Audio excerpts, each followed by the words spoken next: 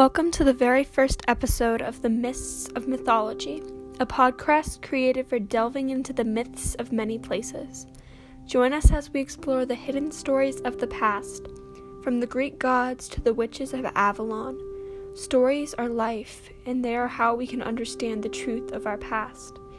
Only by understanding the tales of yesterday can we move on to the future.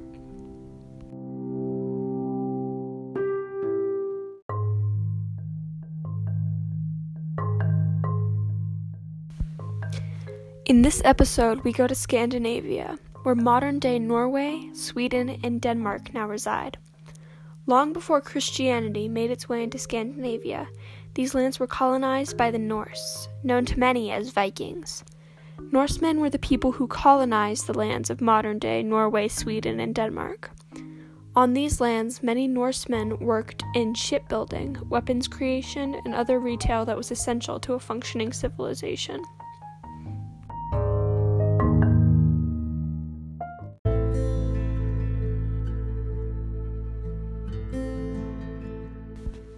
However, one of the things that Norsemen are most well known for were the brutal Vikings who tamed the seas. The Vikings left their home countries on boats made by their people and set sail to small islands and even larger land masses.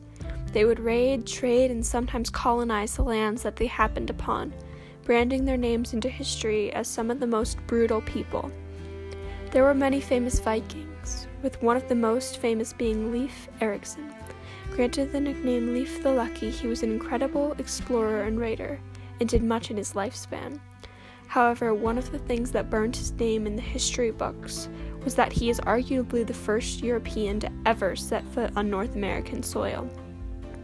Far before Christopher Columbus, it is argued that he made it to North America around 1000 CE.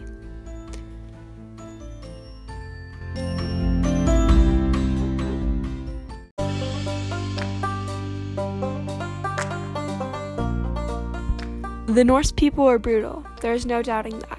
Their mythology, however, is full of noble warriors and clever tricksters. The stories of Norse mythology are rich and full of enticing words and spinning tales. To truly understand these myths, we must start at the beginning, the Norse myth of creation. Quick disclaimer: these stories are created from research, and no two resources agree on the exact same myths.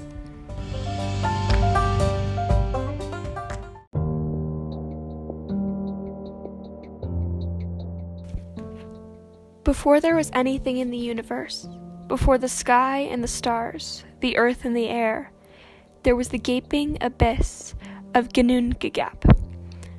This void of perfect, unblemished darkness and silenced bridged the world of elemental fire, also known as Muspelheim, and the world of elemental ice, also known as Niflheim. Eventually, frost and ice from Niflheim met flickers of flame from Muspelheim and Ginnungagap and formed the first giant Ymir. Although giants were fierce and formidable creatures, they were not gods.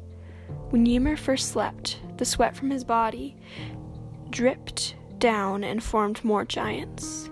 As the frost of the land continued to melt, a cow was uncovered. She gave her milk to Ymir and was allowed salt licks of the ice.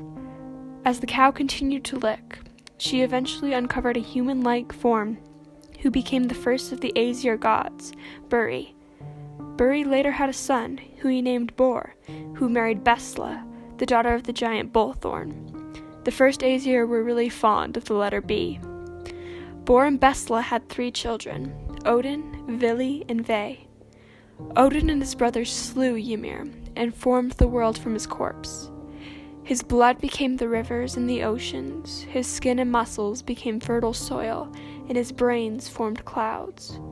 His hair formed vegetation, the sky was his skull, and the maggots crawling on his body became the first dwarves, the smiths of the 9 worlds.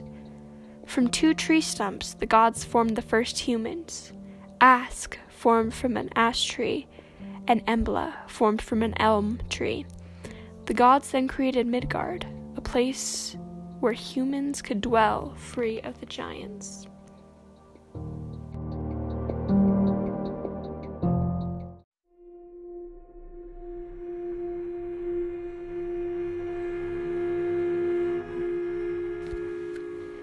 truly understand the stories of Norse mythology, you must first understand where they take place.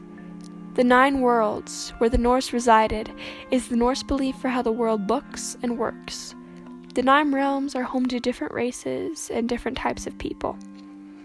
The 9 worlds are connected by the world tree, known to the Norse as Yggdrasil. The world tree is the base for all of the 9 worlds. At the roots of the tree, a dragon known as Nidhogg resides, snaking around the base of the tree. At the top of a tree, a hawk sits, shaking the 9 worlds with his wings when angry. And between them, running up and down the world tree to carry messages between the bird and the dragon, is Ratatosk, a giant squirrel. The squirrel's purpose was to carry messages, but instead he often twisted the words of the dragon and the hawk in order to make them angry at each other and shake the 9 realms.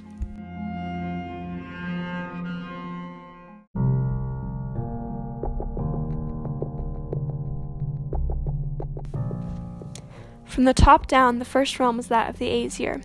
The Aesir live on Asgard, a city full of towering golden pillars, castles of precious metals, and fanciful foods that are fit for kings and queens. Asgard is home to the gods and is led by Odin the Allfather, the chief of Asgard and father to many gods. The next realm is Midgard, the realm of the humans. Built with a sturdy wall around it and protected by the gods, Midgard is a land of prosperity and safety. However, when there is battle or war, Midgard is almost always the first place to attack, as humans are precious to the gods. Not because they care, but because they created humans, and thus the humans are important. The roots of the tree branch out to the other 7 realms. One realm is known as Alfheim, the land of the elves. Elves, willowy and graceful creatures. The elves were never seen as essential to the functioning of the 9 worlds. They were seen as more guardian angels, light and bright, not fighters. The next realm is Vanaheim, home of the Vanir. The Vanir, like the Aesir, are a race of gods. Unlike the Aesir, who are fighting gods, the Vanir are gods of nature and magic.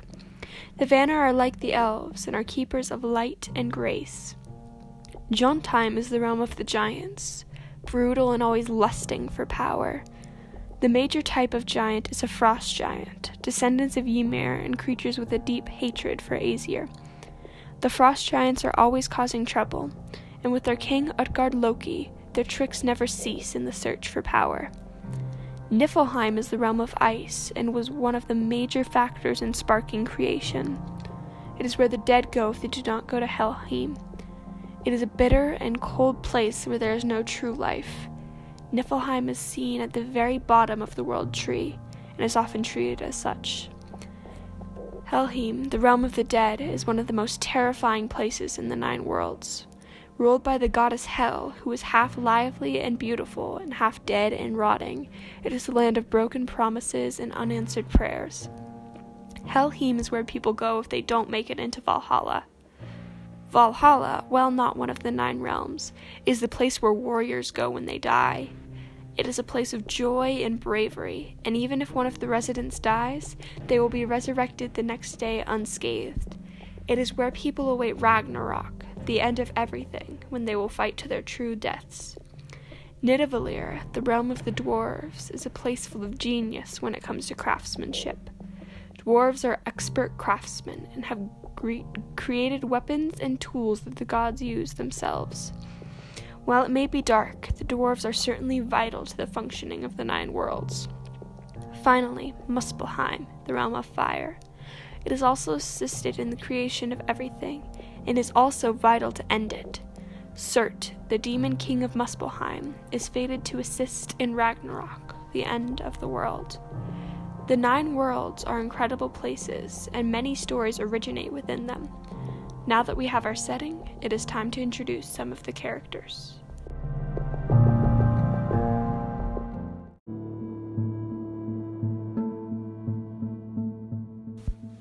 There are 2 races of gods, the Aesir and the Vanir gods. In the beginning, the Aesir and Vanir didn't get along, specifically because they are opposites. Fighting does not resonate well with nature. However, they managed to get over their differences and rule in harmony. To start, we are going to introduce the Aesir gods and goddesses.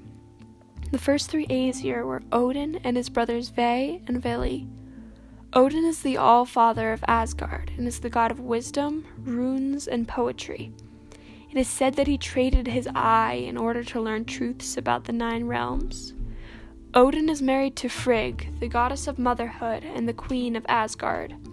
She mothered Balder, Hoder, and Hermod. Thor, god of thunder, lightning, and war, is the son of Odin. He plays a major role in many Norse myths. The next god is Loki, god of trickery. While not a true Aesir, he still lives among them in Asgard. He is often the sole problem in the majority of Norse myths. Sif is the goddess of some aspects of the earth, along with beauty. She is Thor's wife. Tyr is another major Norse god, and he is the god of justice and fair challenges. The last main Aesir god is Balder, son of Frigg. He is the god of light, joy, and purity, and all other wonderful things. The Aesir have a complex family, and within Norse mythology, they are the root of everything that happens in the 9 worlds.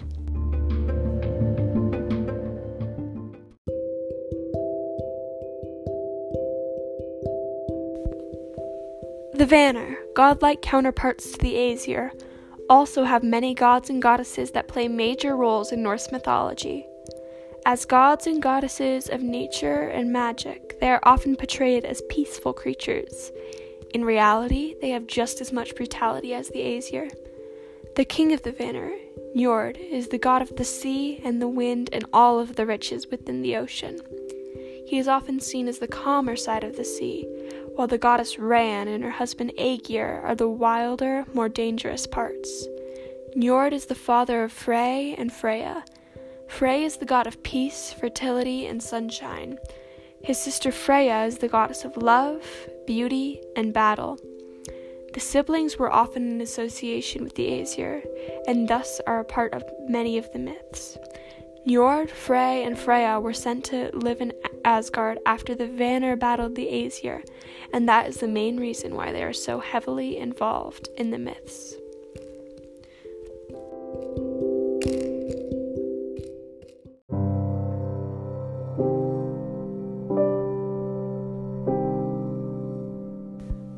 Now, the time we've been waiting for. Let's begin these myths in chronological order.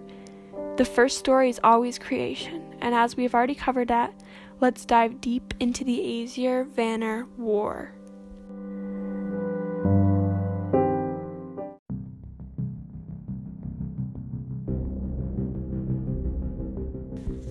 It was a slow day in Asgard. The Golden City was abuzz with life, but nothing out of the ordinary occurred. That is, until a woman came riding up the hill on a horse with a coat as dark as night. She was beautiful in an ethereal way, and she seemed to radiate life. What the Aesir didn't know was that this woman was Freya, a Vanir goddess. The Aesir had never seen a god or goddess of Vanir descent, so when she arrived and began amazing crowds with her spectacles of magic, they were intrigued. They sought her out, urging her to change fire into gold or to grow diamonds from the earth. However, as they realized that their values of honor and loyalty were being pushed aside in order to fill their own selfish desires, they blamed Freya.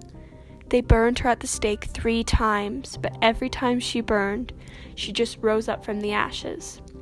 This made the Vanir hate the Aesir, and thus a war was started. The Aesir used their knowledge of battle and brutality, while the Vanir retaliated with magic. The war lasted several years, and eventually both sides became tired of fighting. They called a truce and agreed to send hostages over to live with the other tribe. Frey, Freya, and Njord were sent to Asgard. Honir and Mimir went to live in Vanaheim. Njord and his children had no problem adjusting to Asgard, and they ended up becoming somewhat honorary Aesir. However, Honir and Mimir did not have the same time. The Vanir quickly noticed that Honir often spat out wisdom, but failed to realize that he only spoke truths when in the presence of Mimir. Honir was actually a dull simpleton, and Mimir was one of the wisest creatures in existence. The Vanir felt as if they had been cheated out of the deal, and beheaded Mimir and sent his head back to Asgard. Odin revived the lifeless head of Mimir, and it was said he learned important truths about both the universe and the Vanir from the head. However, both sides were still weary of fighting in a war neither of them could win, so they agreed on one final truce, and peace was made between the two nations.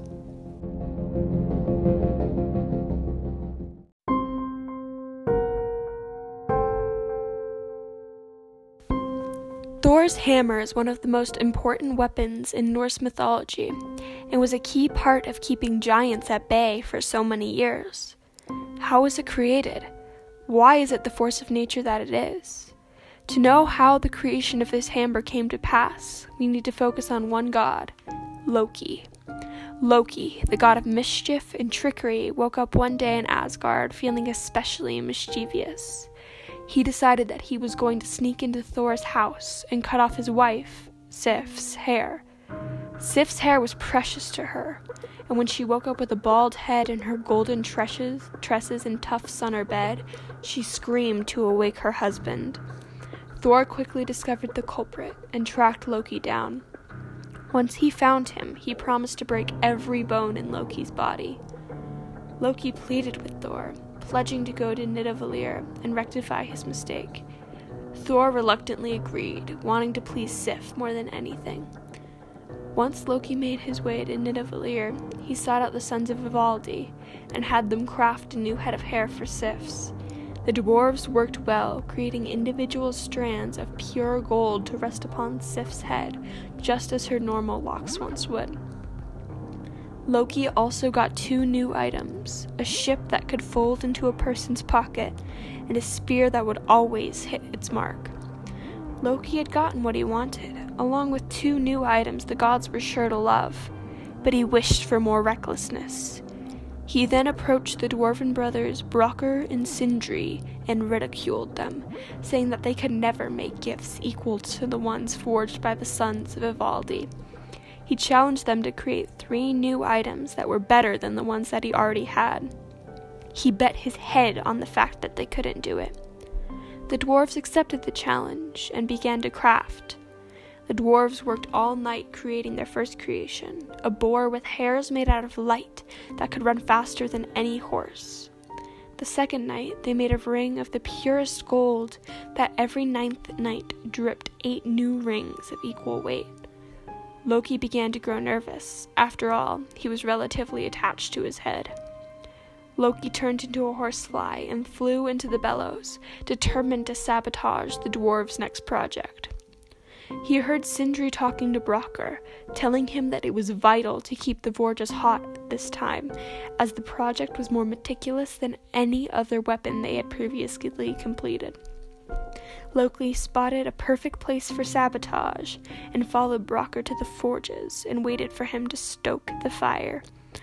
When he did, Loki flew and stung the dwarf on the hand. The dwarf barely flinched. The next time, Loki stung him on the nose.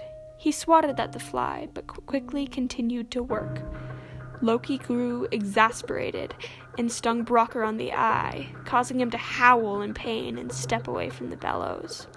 Loki flew away, content that he had saved his head. The next day, Loki and the dwarves marched up to Asgard and assembled the gods in one of the main halls. To Odin, Loki presented the spear that always hit its mark and the ring. To Frey, he gave the ship and the boar. And to Thor, Loki gave the golden head of hair that immediately bonded to Sif's head, making wavy locks that sparkled in the light of day. Thor looked at the dwarves expectantly, ready for his gift from them. They gave him a hammer that looked fierce and formidable at the top, but had a short and stubby handle due to the mistake in the forge. The gods laughed at Thor as he held the tiny thing in his meaty hand. Thor grew enraged and threatened to bash the dwarves' heads in for such a gift. However, they simply asked him to throw it, and he did. The hammer came hurtling back to his hand, and the Asgardians erupted in applause, amazed at such a gift. The dwarves turned to Loki, ready to claim their prize. However, Loki used his silver tongue to talk his way out of it, telling the dwarves that he had promised them his head, but not his neck, and that there was no place that they could cut where they would get his head with none of his neck. The dwarves grew enraged, and instead of taking Loki's head, sewed his lips shut. For one day, Loki was silenced.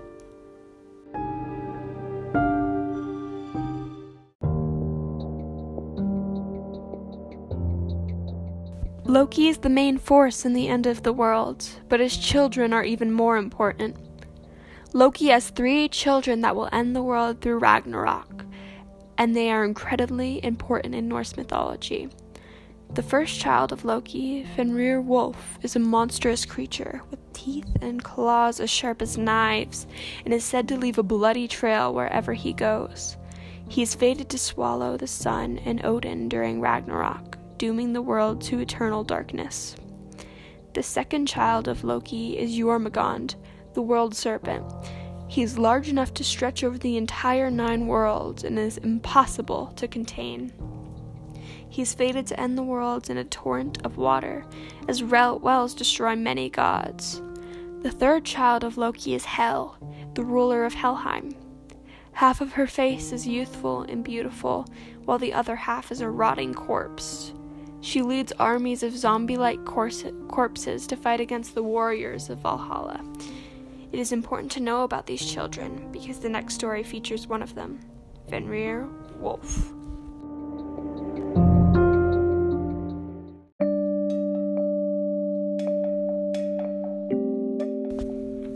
When Loki's children were born, the gods were afraid. They would not let the monsters live among them. So they sent Hel to Helheim and Jormungand to the oceans. The gods were too afraid to let Fenrir from their sights, as he was by far the most brutal child of Loki. They walled themselves up in Asgard and let only Tyr go and feed Fenrir. Fenrir grew at an alarming rate, soon becoming bigger than a house. The gods decided that they were going to bind Fenrir in chains so that he would be unable to cause any damage. The first chain they tried was standard, with thick links and not a weakened segment in sight.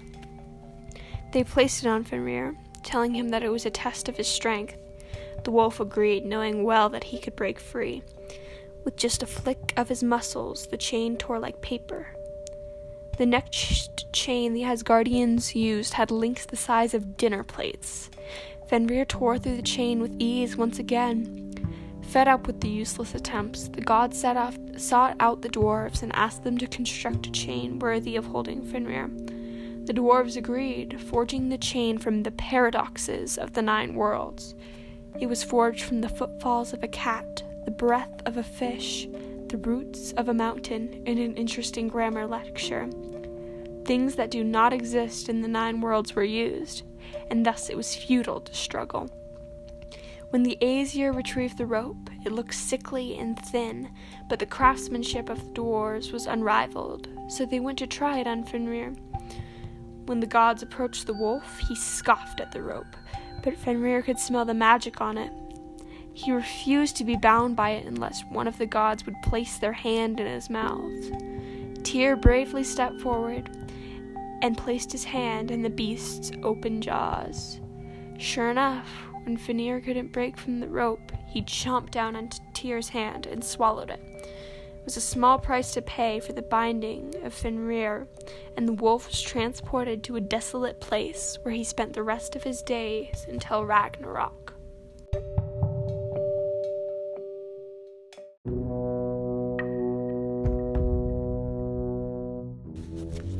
Thor and Loki had a complex relationship.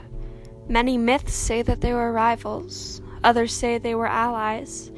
However, in this myth, Loki and Thor are seen as brethren and face the same challenges together at the castle of Utgard-Loki. One day, Thor and Loki were traveling far from Asgard in Thor's goat-drawn chariot. When the night fell, they sought refuge in a farmer's house, who gladly took them in. To repay them for their kindness, Thor offered up his goats to eat, knowing in the morning he could resurrect them. The family feasted on the goats, and in the morning Thor used his hammer to resurrect them. However, one of the goats had a limp, and Thor blamed the family. The farmer offered his children to Thor, and Thor accepted. The children ended up living in Asgard among the gods.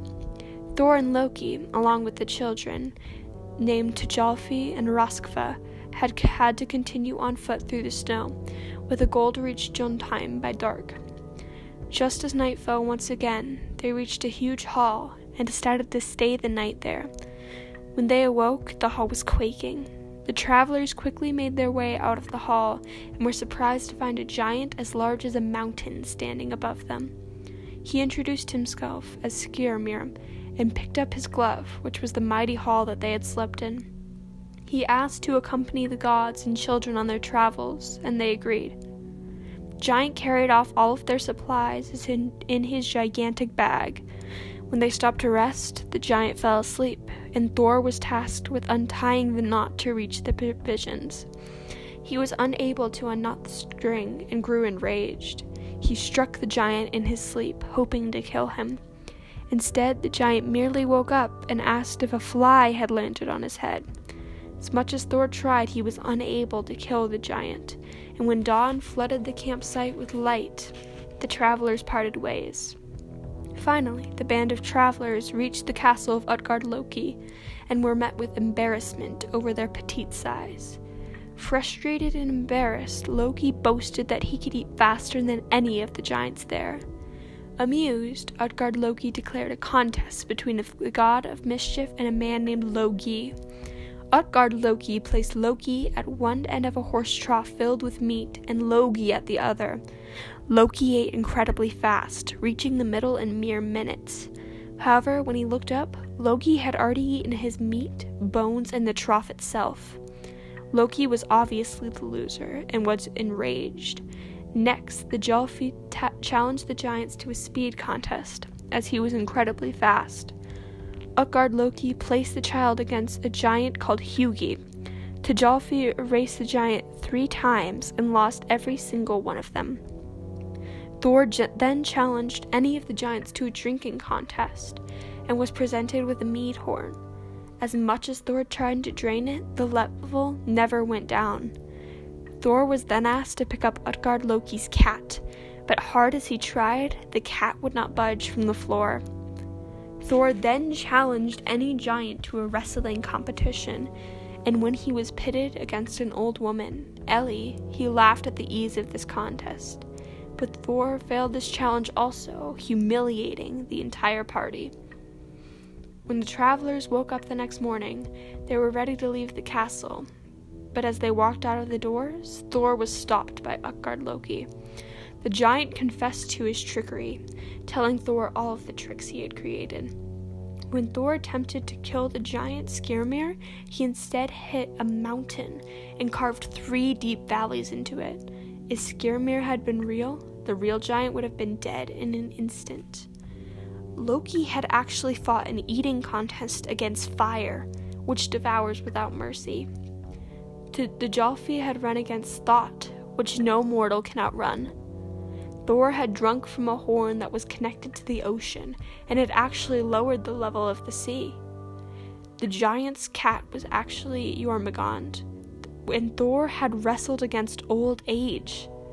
Feeling embarrassed that he had fallen for such trickery, Thor left the castle with the other travelers and returned to Asgard, never to go back to Utgard-Loki's castle.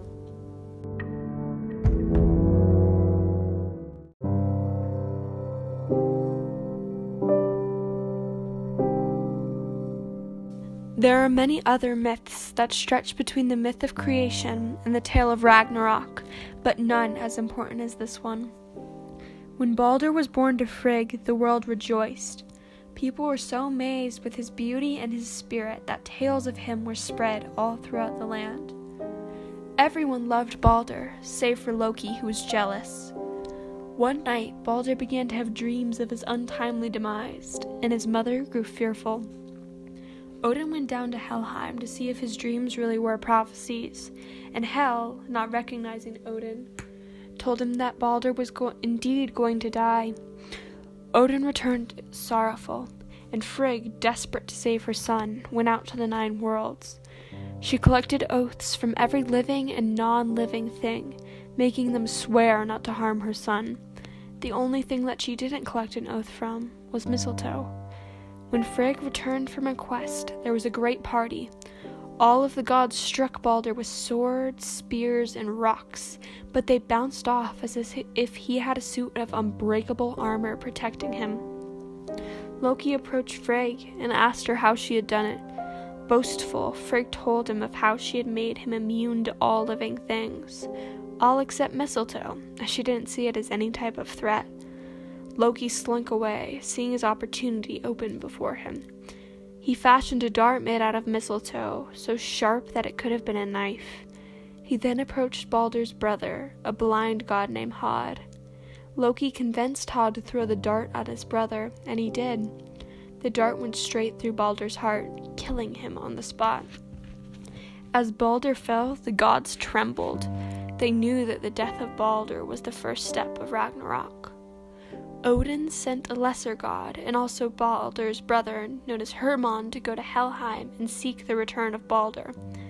Balder's funeral was a sight to behold. They gave him a pyre fit for a king, and the ship was so laden with gold and jewels that it required a giantess to push it off to sea. The flames were set alight by Thor's own hammer, and Odin placed his ring from the dwarves into the burning flames. In the realm of Helheim, Hermod pleaded with Hel to let his brother go. Hel vowed not to do it unless everything in the cosmos would weep for Balder. Hermod relayed this information back to Odin, and Odin set out to make everything in the universe weep for his fallen son. He almost succeeded. The only being that would not cry was the giantess Tok, who was actually Loki in disguise. Balder, by Loki's hand, was then condemned to spend his life in the cold, empty pits of Helheim. The gods tracked down Loki, who had escaped in the form of a fish, and captured him. They tied him up with the entrails of his fallen sons, and placed a snake above his face, so that every so often the snake would drip venom in his eyes. It is from the binding of Loki that Ragnarok is set into place.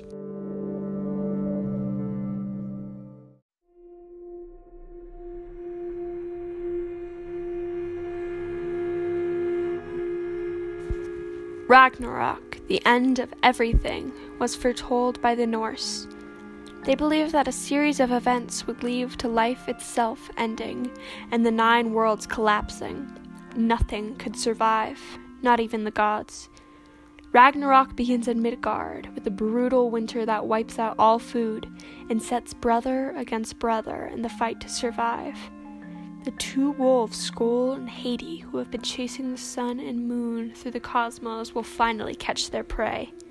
The stars will disappear as well, leaving the 9 worlds in total darkness. Next, the dragon and hawk on Yggdrasil will go tired of wanting to fight, and shake the world trees so much that other trees and mountains fall. The chain holding back Fenrir will finally snap, and the creature will be free. Jormungand, the mighty serpent, will rise from the depths and send mountains of water raging as he thrashes. The shaking of the 9 worlds will free the ship Naglfar, which is constructed from the fingernails and toenails of the dead, and will carry the giants into war. The leader of the giants will be none other than Loki, free of his bonds. Fenrir will run rampant over the world, devouring everything in his path, while the serpent will poison the air and water with his venom. The dome of the sky will split, and the fiery demons from Muspelheim will be free, with Surt as their leader. The gods, although they know that they will not return from battle, head in and face the foes they've been destined to for years. Odin will fight Fenrir with the warriors of Valhalla in tow. Although he tries his best, the beast swallows him and his men, ending the Allfather.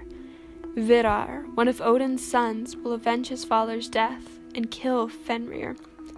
The wolf Garm and Tyr will slay each other, while Loki will be killed by the god Heimdall. The same goes for Frey and Surt, who will fight each other and both die in the process. Thor and Jormungand will also slay each other, ending a hatred lasting centuries. Everything will sink into the sea, and it will have been as if creation never happened. Many say that this is the end of the tale, and all tales. However, others believe that a new world will rise from the waters, better than the first. Vidar, along with the gods Vali, Balder, and Hod, will survive. Thor's sons, Modi and Magni, will also rise from the waters, brandishing their father's hammer. A new man and woman will rise and repopulate the world. The daughter of the sun and the son of the moon will rise up and bring with it a new dawn.